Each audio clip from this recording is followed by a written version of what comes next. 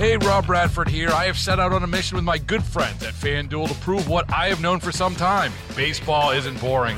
Now I have a daily podcast to prove it with some of the most notable people in the baseball world, screaming baseball isn't boring from the mountaintops, or at least agreeing to come on our show. Players, managers, GMs, and yes, even the commissioner of baseball, Rob Manfred. It has been a constant wave of baseball's most powerful voices. So join the revolution. Subscribe and soak in Baseball Isn't Boring. Listen on your Odyssey app or wherever you get your podcasts. You'll be glad you did.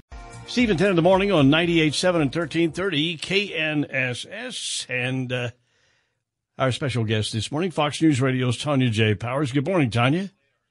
Hey, good morning. These college presidents in trouble. Three of them, I guess, for hearing on anti-Semitism on campuses. Tell us a little bit about that and why they're in trouble, or what's the controversy here? Well, the controversy is over information that they, gave during a congressional hearing last week. And the fallout from that has included the resignation of the president of the University of Pennsylvania, Elizabeth McGill. She resigned on Saturday, 4 days after she appeared before Congress.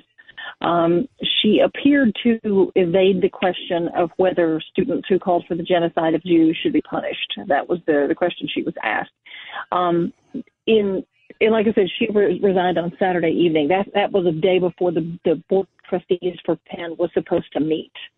Not only did she resign, about an hour after that became public, the board chair also resigned, effective immediately, which may have been a surprise to folks following this. The support for her had sort of been eroding over the last few months.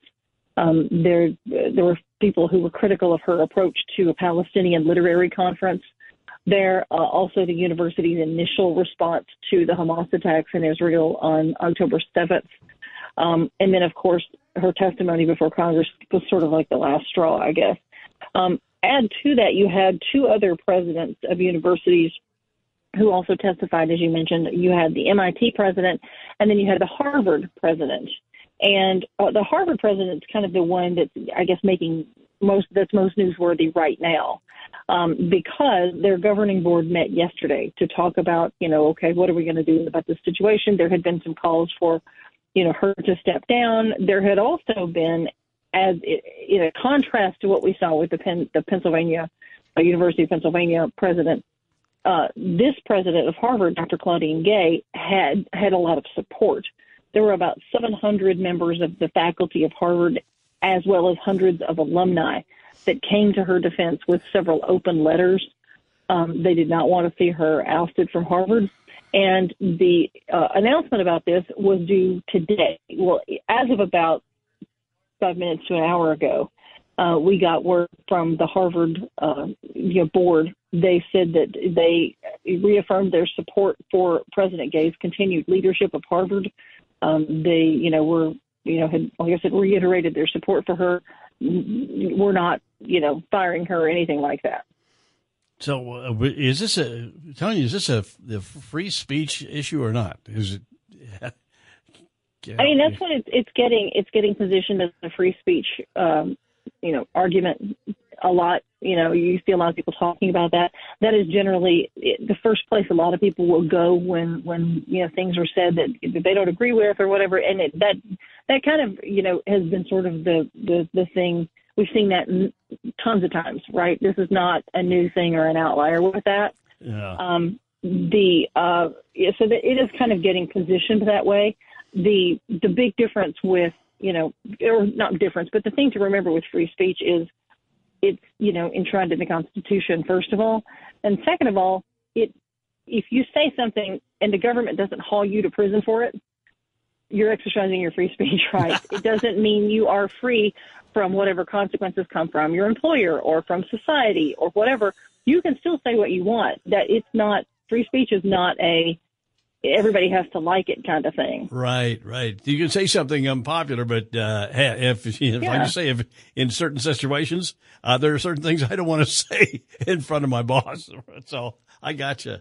Okay. Yeah. I mean, if there's fallout from it, you're still, free speech is basically freedom from the government to have some sort of retribution against you for talking against the government. That's basically where that came from. And I think that kind of gets lost in a lot of these stories. But anyway, that's what's happened in the last hour is she will apparently be keeping her job at Harvard. All right. Well, listen, thank you for being with us this morning. We appreciate it. Fox News Radio's Tonya J. Powers talking about the college campuses and free speech and hearing on anti-Semitism.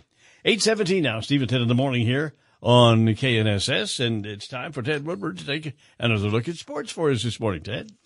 Certainly, and we'll start out with volleyball. The end of the volleyball season for the Shockers is tonight, win or lose.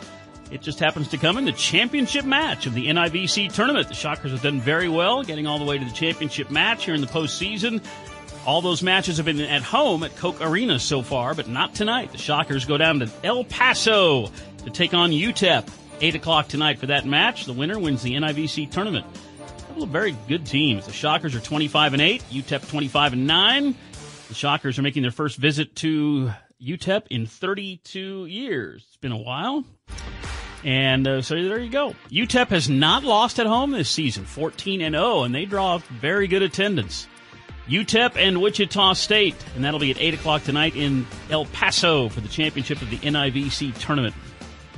We'll be talking pro football tonight, the weekly edition of the Chiefs Kingdom Show. That's at 6 o'clock tonight over on KFH, hosted by the play-by-play voice of the Chiefs, Mitch Holtis. Chiefs have lost 4 out of 6. They're still in the number 3 spot in the Eastern Conference with, in the AFC, the conference, with 1 month to go in the season. A lot to talk about tonight on the Chiefs Kingdom Show. That'll be at 6 o'clock tonight. Should be a good listen over on 97.5 and 1240 KFH. Pro basketball in the NBA last night. How about the Philadelphia 76ers winning at home, beating the Washington Wizards by 45 points, 146-101. And 3 former Kansas Jayhawks helping Philadelphia to that win. Starting at center, Joel Embiid, 34 points, 11 defensive rebounds, 6 assists. Coming off the bench, another Jayhawk, Marcus Morris, 5 of 6 shooting from the field for 12 points. And another Jayhawk, Kelly Oubre, with 7 points and 5 rebounds. The 76ers are in the number 4 spot in the Eastern Conference. They've won 3 in a row. Jayhawks helping out there. The Houston Rockets win at home, which is just what they do. They win at home and they don't win on the road. The Rockets win at home, 93-82 over the San Antonio Spurs, a team that now has a 17-game losing streak. And starting at guard for the Rockets, former Wichita State Shocker, Fred VanVleet. He made 4 3-pointers on his way to 16 points, a half dozen rebounds, and 5 assists. The Rockets have won 10 in a row on home court. 3 in a row overall. They're in the number 7 spot in the Western Conference. The Dallas Mavericks win on the road at Memphis, beat the Grizzlies 120-113. Coming off the bench for the Mavericks as the 6th man, former Kansas Jayhawk Markieff Morris made a couple of 3-pointers for 6 points. Also had 3 rebounds. The Mavericks have won 3 in a row. They're in the number 3 spot in the Western Conference. Take a look at a little bit of Shocker basketball history. 25 years ago on this night, Wichita State's Maurice Evans was all over it. He made 8 3-pointers, a career high. But it was in a 7-point loss on the road. Illinois State beat the Shockers that night, 68-61, despite the fact that the Shockers had a guy making 8 3-pointers in that game, Maurice Evans. But the Shockers lost. That was 25 years ago on this night. And we got a big birthday today for one of the big soccer stars in Wichita. Jorgen Christensen, the Wizard, is 77 years old today. Of course, the guy that was born in Denmark and was a huge star for the Wichita Wings. Sure was. Yeah. In the for 6 seasons in the 1980s. Yep. And he always oiled up or greased up his legs. Remember that? So he would be out there on the guys like, well, that's Jorgen Christensen. He's all greasy and shiny and out there scoring goals and all that stuff.